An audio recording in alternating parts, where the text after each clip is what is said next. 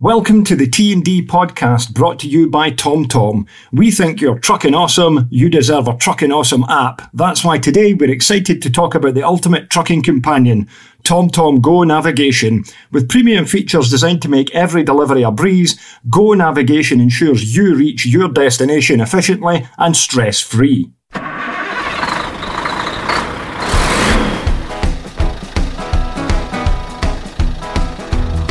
Hello and welcome back to the Trucking Driver podcast. I'm delighted to have back on our Globetrotting correspondent. He's been away for a while. We haven't spoken to him since last August. Welcome back. Thank you very much, Dougie. It's Paul O'Callaghan here, in case anybody was wondering who it is. Yes, I mean, you've been all over the place. I've just been having a look through all the pictures, well, a small amount of the pictures that you've taken on your adventures, because you were back for a couple of shows towards the end of the season last year, and then you went away back to Australia to work again, and then you've been on a variety of adventures, pretty much all of them truck related. So I'll let you tell everybody where you've been and what you've been up to during this time, because we've got some incredible stuff to go in the magazine and to talk about here. The variety of trucks and places, a lot of things that people will never have seen before.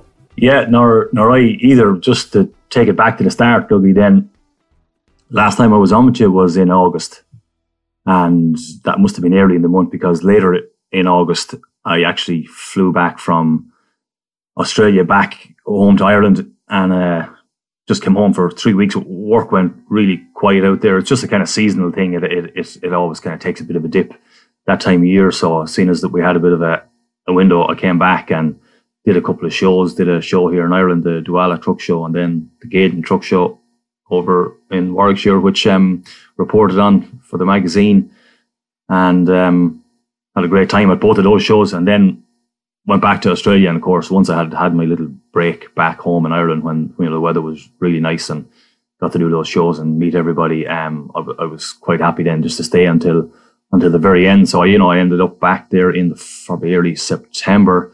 And it's just such a kind of a volatile industry. You don't know if it's going to be busy, if it's not, if it's going to rain, or what's going to happen. Especially as you're coming into the later months, the back end of the year, as they call. Yeah. So this is doing cattle. This is cattle hauling in the northwest. Yeah, exactly. That's what it is. Yeah. So I'd say, look, maybe it's probably 95% cattle, and then we've probably got about 14 trucks in the yard, full sets of triples, and then there's 3 sets of drop decks as well, just for carrying hay. So we do a bit of hay as well. So every now and then you get a bit of a break, and you get to go on to carry some big square bales of hay, and which can be a nice change as well. You just have to do a little bit of strapping down and practice your strap throwing skills in order to get the straps over the bales. But no, it's mostly cattle, Dougie. Yeah, that's correct. So basically what happened out there this season was we didn't have any rain. Your traditional wet season should go from probably any time from October, what they call the build up. It starts to get really hot and humid, and you could have rain anytime then from October up to April. So I stayed right up until the end of December, and we hadn't really had any rain at all. We're talking about for all of December. Actually, I don't think there was any rain at all in certain parts. So that was a kind of big contrast to last year, when there was record rainfall levels, and it rained right up until April. So that was it. I stayed there, and I'm committed to. I will go back and do another season.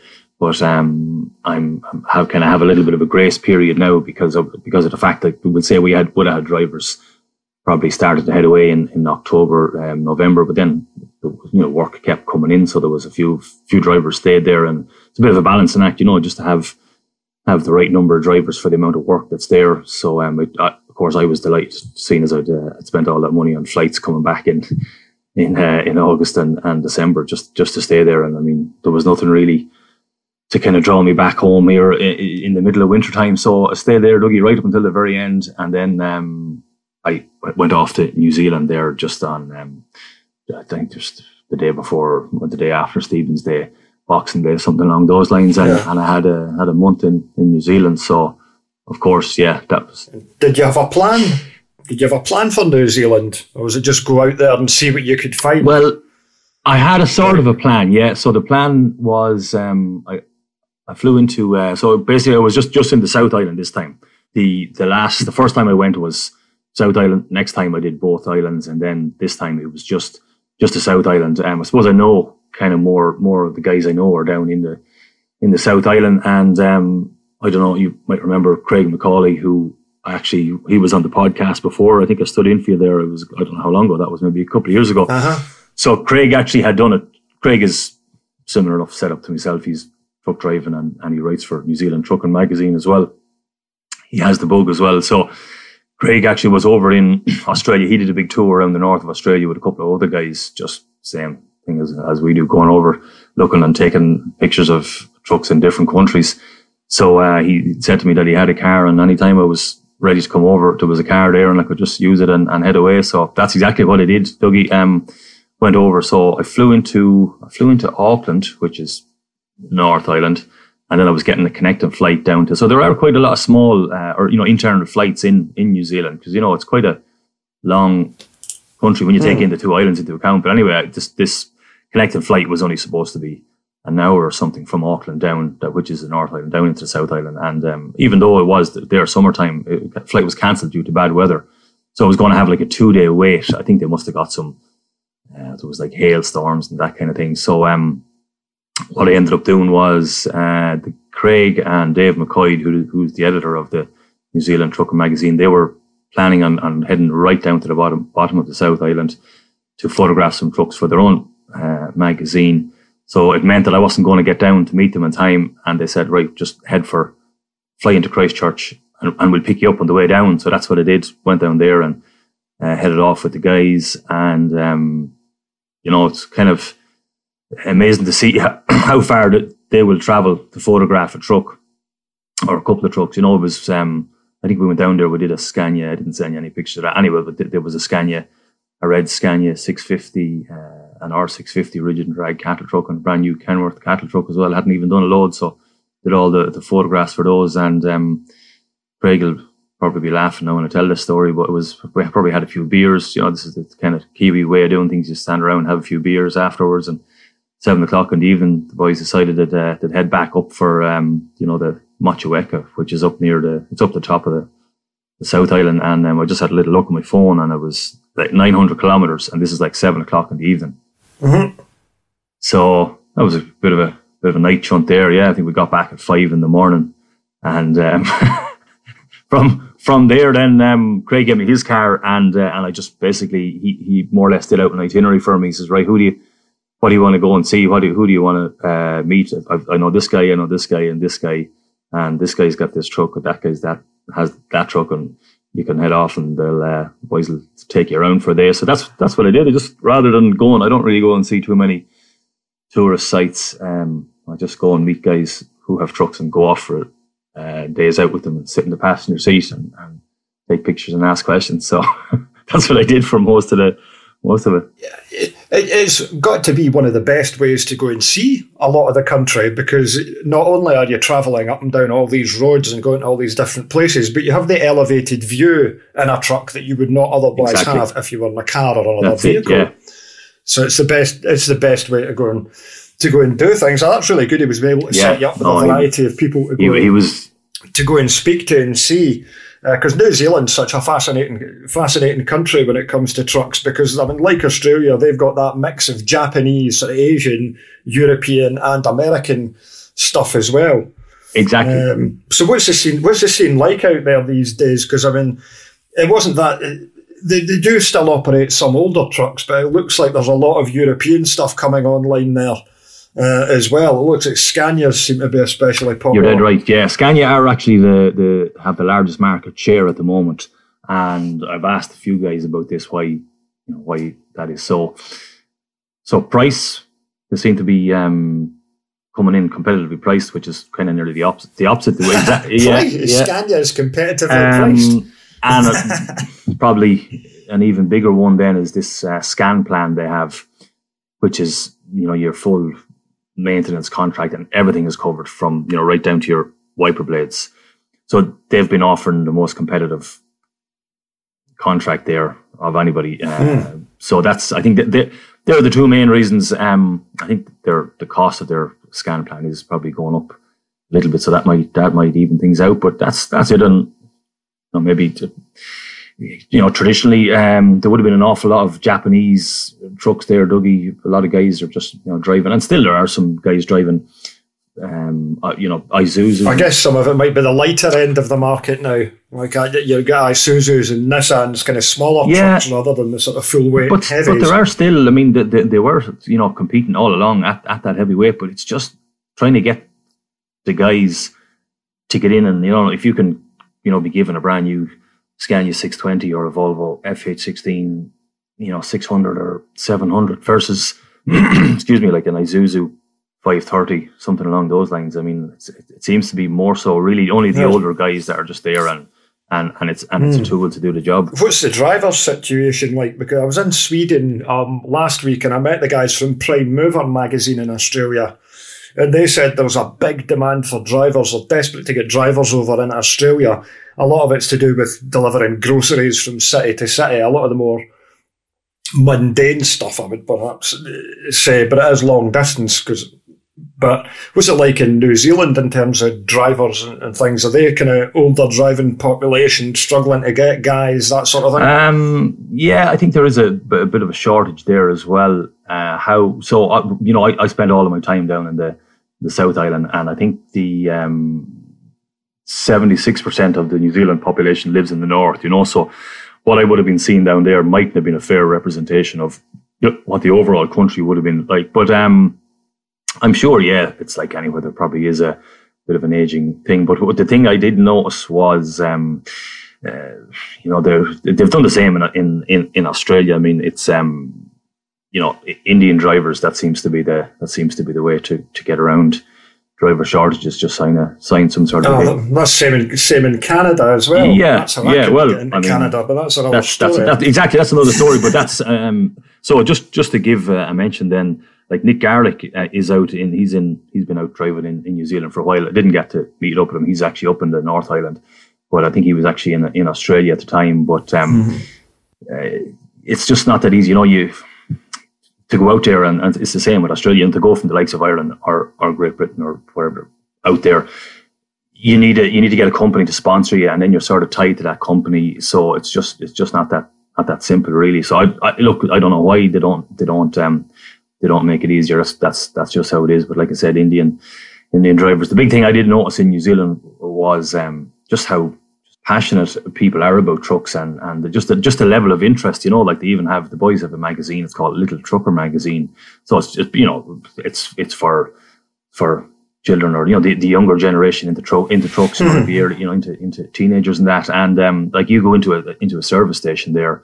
And just the distribution of the magazines, like you just see them everywhere, and it's great to see lots of people out taking pictures of trucks and that. So there's definitely a lot more of an acceptance of it over there, which is great to see. Yeah, well, the trucks all look fantastic in the pictures. There's obviously they run those B-double outfits out there, and you can see. Yeah, I'm just scrolling through the pictures here now. There's like private collections of stuff, but. Yeah, every truck, from the modern European stuff to the more traditionally designed American things, everything looks like spotless. Yeah, and the scenery looks amazing as well. You get some incredible skies over there. Yeah, so I was there for their summertime, so it's the seasons are the opposite to here. So I think now there are quite a number of younger generation lads and a few girls now that'll go out to New Zealand and drive tractors when it's busy over there for the summertime, miss the winter over here. And then there's actually a couple of Kiwis now coming back to Ireland and working for contractors over here during summertime here, which is wintertime down there. So it's great scenery, open roads. Just an interesting point that I noted there was I think the speed limit for trucks is about 90 kilometers an hour, but I drove quite a few trucks, and I just to see what happened when I put the foot down, and what it would happened once they hit 90 kilometers an hour. Most of them, like a lot of them will do 100 k's an hour, or some of them were 105. So even though the limit is 90, there seems to be, it's not that the truck has to be, it's just this dead set thing that they have to be limited at. They have this leeway whereby, if you want to overtake or get a run into a hill, there you are, So I just thought it was just great to be able to see that compared to just how stringent. Trusting the drivers, you couldn't have that here. No, also they don't have these these convex mirrors up in the sun visor. Mm-hmm. Don't have those driver CPCs that they don't exist. They don't exist in Australia either. So I just see you wrote a piece in the latest magazine, and which is fairly balanced. But I mean, I completely against it. Think it's an awful waste of time. Yeah, I mean, I've got to go. My CPC renews next year, and you can go and do AD. I always go and do ADR, because if you get ADR, you get a qualification and the bulk of your CPC hours. And I know that there's interesting courses out there, but it doesn't stop me at this point thinking, I cannot believe I've got to go and do 35 hours of training again. I've got to go and do my medical next year because I'm 45 as well. Yeah, so, but I mean, they'll say, they're for road safety and stuff. Well, how come? Well, they don't have them out there, and what's the difference? Driving hours. I'm not 100%. I'd have to. I didn't even look it up, but just talking to the guys. So out there, they're on paper logbooks. I think they can drive roughly now. Could be wrong. Open to the correction on this. Maybe whatever. They could be allowed to do. Just for argument's sake, about 13 hours a day, So the thing that strikes me is like, here, whatever, 9 or 10. You go a couple of minutes over. It's just, serious infringement, and you're a danger on the road and all. Okay, well, there's guys in other countries and they can drive, they can drive 13, 16 hours, and like, so who's saying that they're killing people? So anyway, look, we won't get too bogged down. I'm just giving an example. Yeah, but it's different kind of cultures. I mean, when I was at that Volvo Sweden thing, they were talking about, this is a general point about trucks, not just the Volvo, but the point is they want to make truck driving more attractive to drivers, so they're giving them better things in the cab, making the cabs more spacious, because you can get the XXL cabs now. Cabs are getting bigger, more comfortable. But on the other hand, there's more and more Big Brother stuff coming in. Now, from 2026, the truck is going to start watching your head movements to decide whether or not you're tired. And I don't know how exactly that does that, but all trucks from 2026 will start doing that. And they're that well connected to everything that the trucks will be reporting back somewhere. It can report back to the guy, any harsh braking, harsh acceleration, all these things. And from 2029, there's data logging. So I don't know, will it be like a black box recorder for an aeroplane or something? The details of it aren't clear, but it's like, we're going to monitor you more and more and more. We will know everything that you're doing. And it's like, well, a lot of the times it just won't be monitored because people just aren't interested in it. But if something goes wrong, then potentially they could go back and look through that, a non-fault accident. They could look back and then say, the computer detected your head movements, said that you were tired. I mean, it did say that it would send the details back to the haulier. Do you think the haulier's going to phone you up and go, hello, you seem to be a little bit tired. Why don't you pull into a lay-by and have a nice sleep? The phone call's more likely to be, are you going to wake up, you bastard? It's like, come on. So there's more and more Big Brother technology coming in to watch what you're doing and control the truck and all that kind of stuff. So to be able to drive something for drivers that have got that kind of personal responsibility for things, to go and be able to drive something that's got a limiter set over the legal speed limits, you only use it responsibly, paper logbooks, you use it responsibly. It sounds like trucking utopia, that. It is, yeah. So I went off for a couple of days with Craig, and he's got a next gen Scania, an R620. So it's a rigid and drag bulker. He might even do something for you on Team Truck and Driver at some stage. But that's an R620. So that's a Euro 5, but it's a next gen because Australia and New Zealand have still been Euro 5 right up to this point. Now they're only just starting to get some Euro 6s in. That's right, yeah. Because Euro 5 is apparently clean. Whereas here, it's filthy, can't take it That's anywhere. right, yeah. So that'll have been a nice truck then. They seem to use the R cab a lot more over there than they do the S, which is a more popular option for us. There are S's as well, but just for if you can see the height of the bulk bodies there. So what's quite a big thing out there now, Craig's one doesn't have it, but they have what they call tippers with lift off sides in them. So I'll probably have if you maybe go scroll down, there's demountable sides, so you can go and put like a load of straw. You can put bales on it, so I sent you a picture down near the end. It's a silver and blue Kenworth K200, so it's got lift off sides. They're nice light sides. So what you do is you do your load of bulk, and then you can just take the sides off, and the sides just go up against the headboard. Sometimes there's guys, you'll see they have a trailer, and at the front part of the trailer there's a space for the sides, where they just kind of lay them down flat onto it, and it just gives them fierce or great versatility to be able to go and do different jobs, but just something different that you don't see here. But Craig's one is just a straight bulker. So you'll see how they have massive long drawbars out there.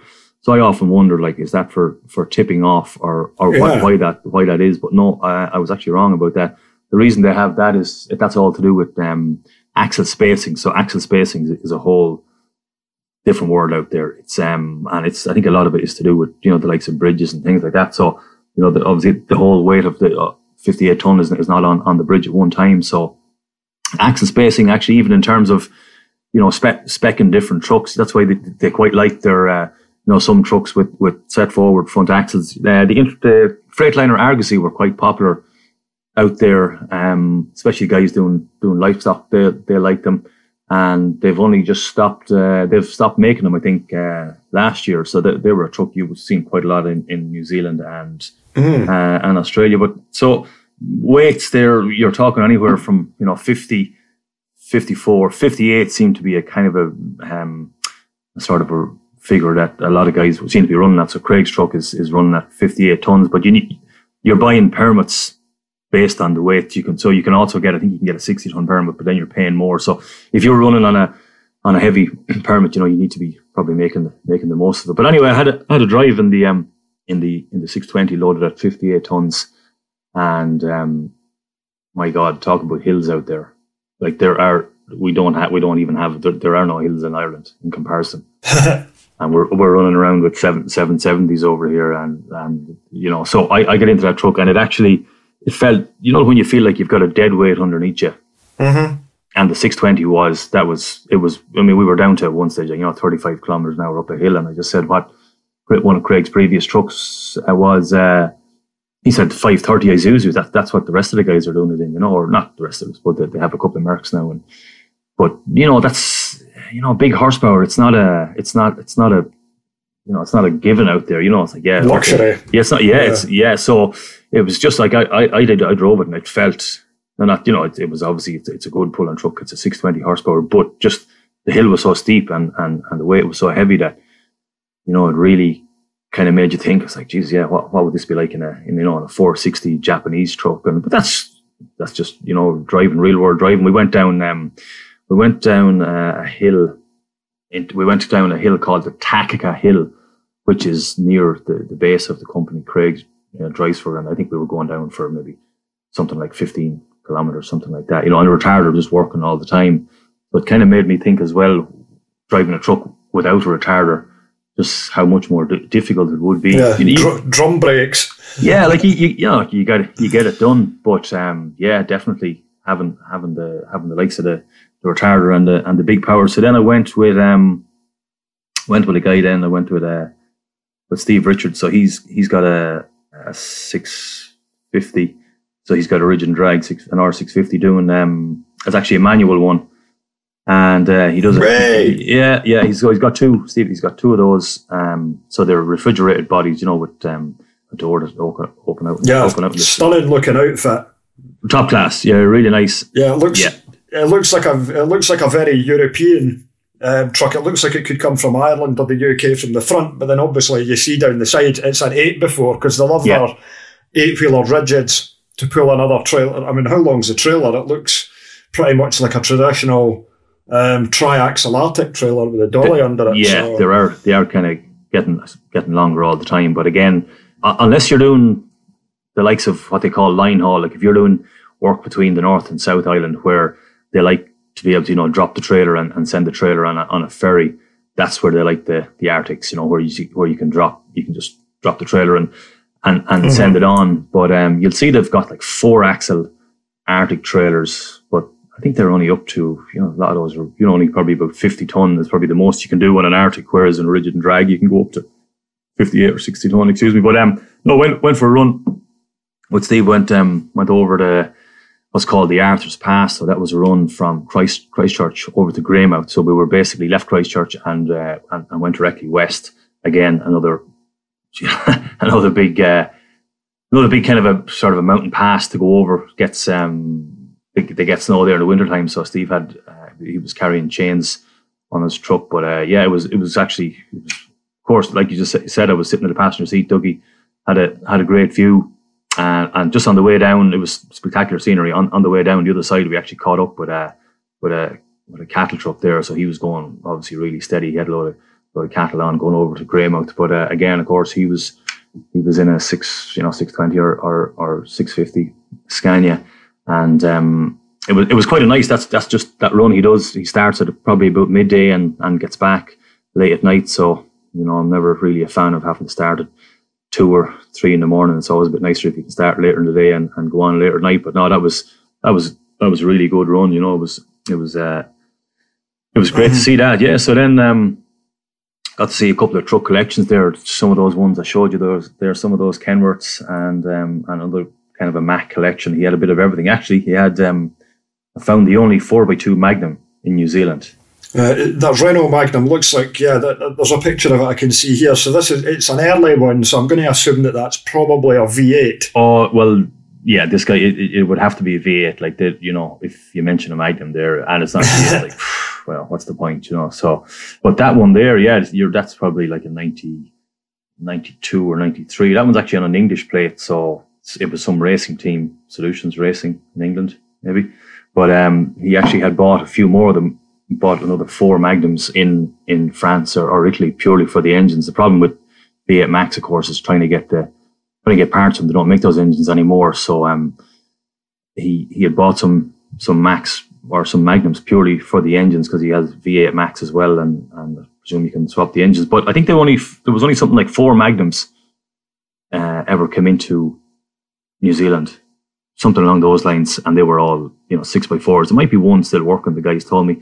But just to see a 4x2 one was quite cool, and that one's going for restoration. That guy has quite a big collection, but a bit of everything. A lot of Max, few Kenworths. There was some Fodens, ERFs there as well. Yeah.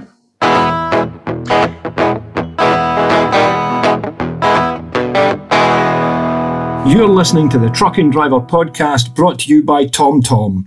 The TomTom Go navigation offers a specific set of truck features. You can set your cargo and truck dimensions for specific routes so you can drive confidently on suitable roads, making every journey efficient and reliable. Truck yeah. In terms of like the American brands of trucks, Kenworth seems to be the most popular over there. And they use the cab overs as well as the conventionals. Now, are these trucks used for like sort of heavier haulage operations, the old sort of bonneted outfits? And are the cab overs kind of more comparable to the European spec of trucks? Like, because it looks like they look so old fashioned compared to the Scanias and the Volvos and things. But obviously they're still, they must like them for a particular reason. I don't know if it's the simplicity or the fact that especially the conventional ones just look amazing, even though the technology dates back to, and the design back to like the 60s. Well, they're real trucks at the end of the day. The other trucks are not real. They're just figments of your imagination. That's not a real truck. That's a real exactly. Yeah. So that's a good question. Look, I think you're just going to get guys who just are not like if you get into a European truck after being in an American truck, they do seem a little bit boring. I'm not just that's kind of your first reaction. Obviously, comfort is way more, and horsepower. Don't forget as well. I mean, the biggest horsepower you can get factory horsepower you can get in an American truck, well, as far as a Cummins engine goes, will be about 620 horsepower. Yeah, that's because because it's their only real option is the Cummins engine. Yeah, exactly. In terms of because you need, in terms of a larger output engine, I think International are going to be taking on Scania's Super 13 litre. That's coming into them. But in terms of a big engine, Cummins has never gone above about 600 horsepower, and Caterpillar pulled out the engine market many years ago. So unless you've got something older that you've mucked about with, but then again, you'll be blowing black smoke and doing negligible miles to the gallon. Something was online the other day about horsepower. The Americans are doing 1,000. They're not doing.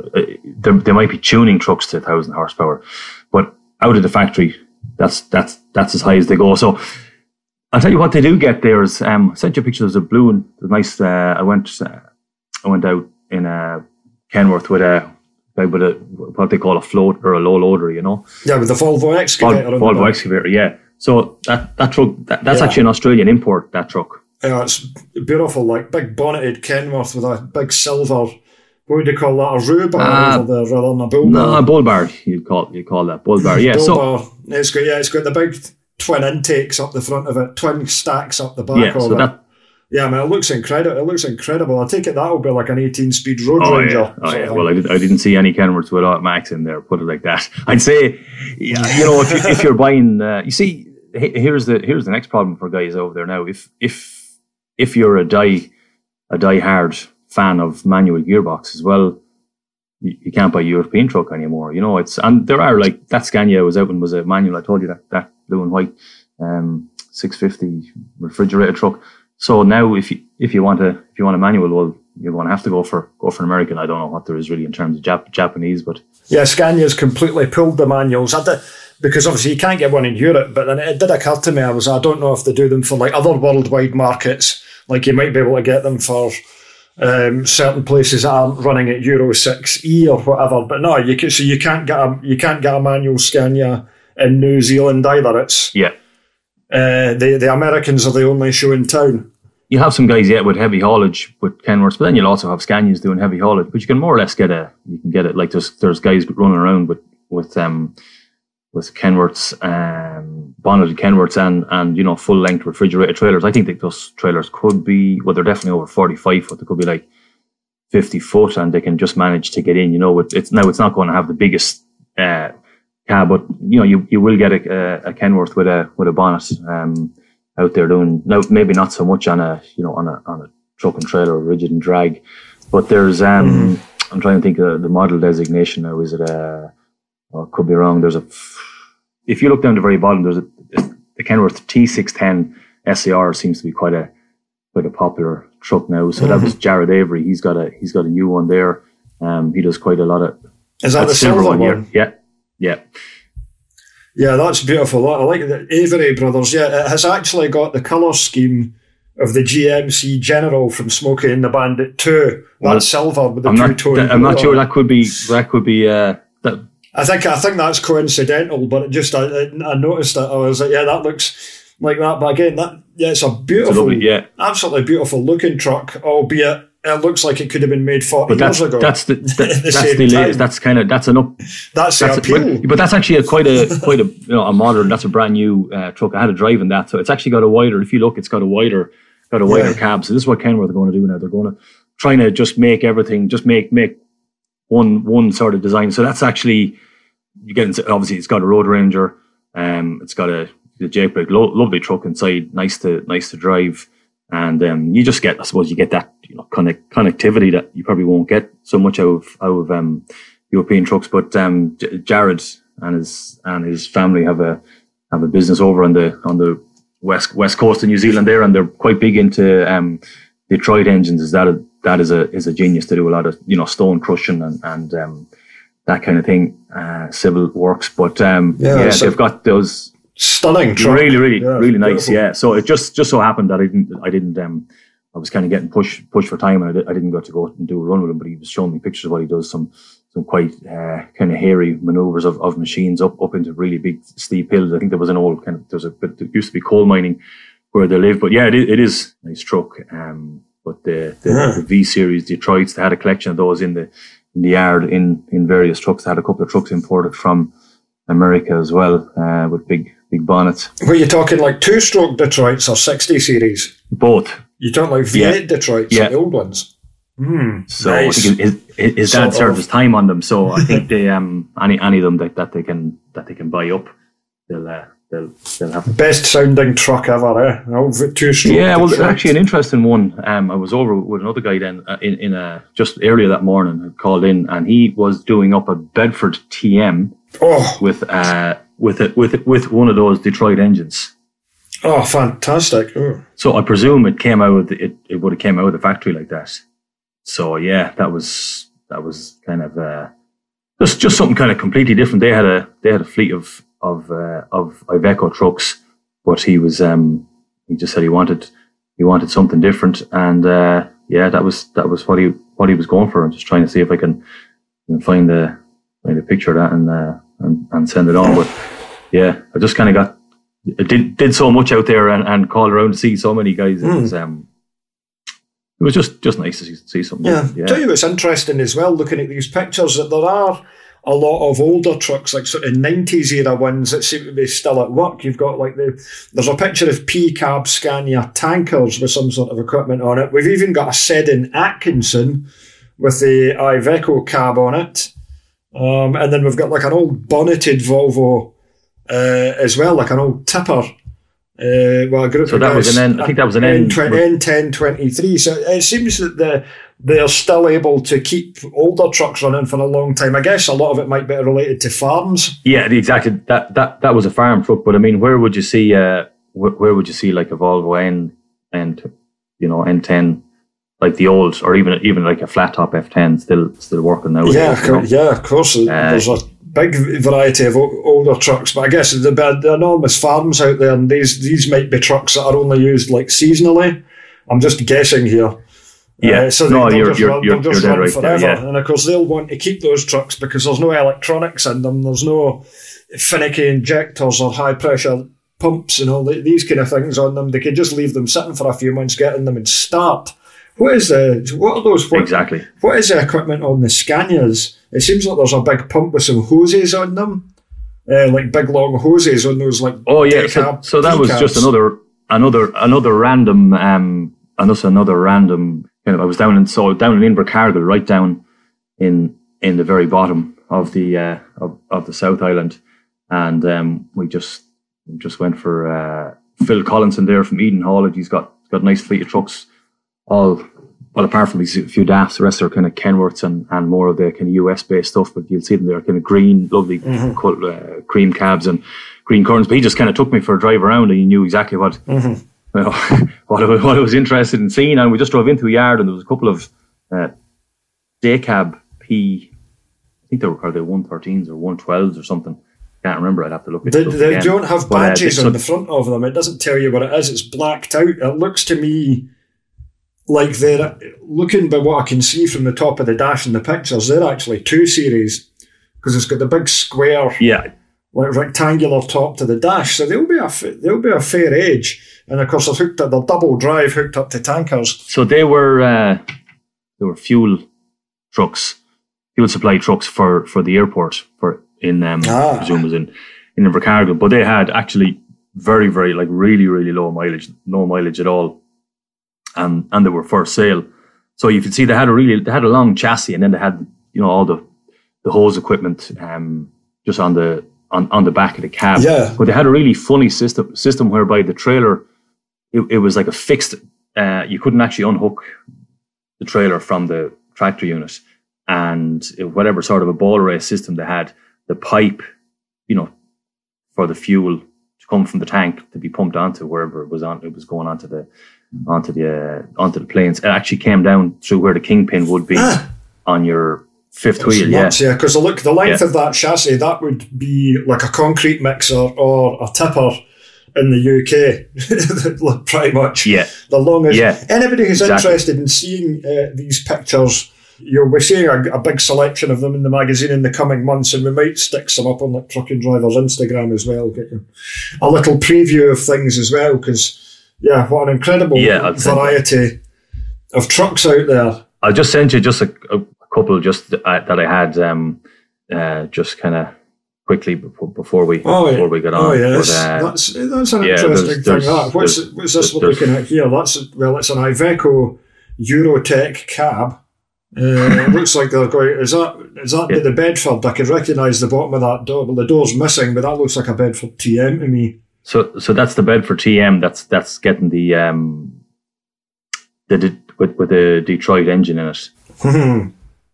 it, being restored. Fantastic, yeah. So that was kind of There's probably there's more stuff about New Zealand, but we could go on for ages about it. It's just a great variety of trucks out there. Like you said, European, American, Japanese. You're going to get your people who like a bit of both.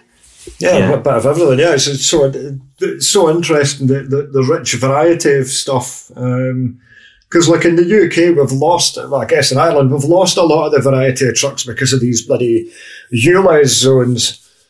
People aren't able to run sort of diverse stuff anymore. I was at a chap yesterday in London. I was in Enfield in London. I actually did a lap of the M25 because I came out of Sutton, went round clockwise, and it took me back out anti-clockwise over the Dartford crossing.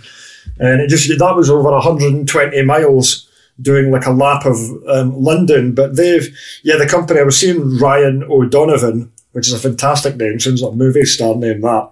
And he's got a Scania 164, which he had completely restored. Absolutely mint thing to pull his low loader. Then ULEZ came in, can't use it anymore. He's had to go and get an S-Series. And of course, that truck would be doing low mileage. So that's unfortunate. So we've lost a lot of variety off the roads because there's such a push to go and use new stuff. And in New Zealand, you can see stuff from the 90s, the 2000s, all the way through.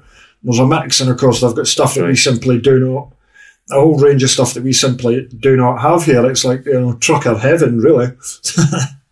And the weather looks better as well. Yeah, and weather was good. Now they do get, winters right down in the bottom of the South Island. I think they get a bit of snow down there as well. But I was there for the good part of it anyway. So it's.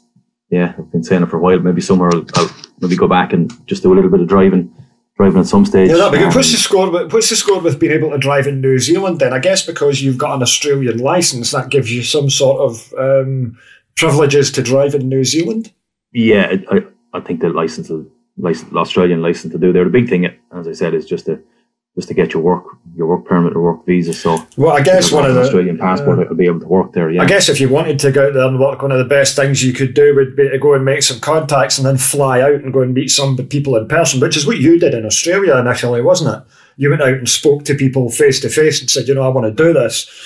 So if you need to be sponsored, because if you need to be sponsored, you need to know that the company that's sponsoring you is a good company, and you don't want to be locked into somebody who's not good to work for, and you've got a horrible job, and you're now thousands of miles away from home and spent a fortune getting out there. So.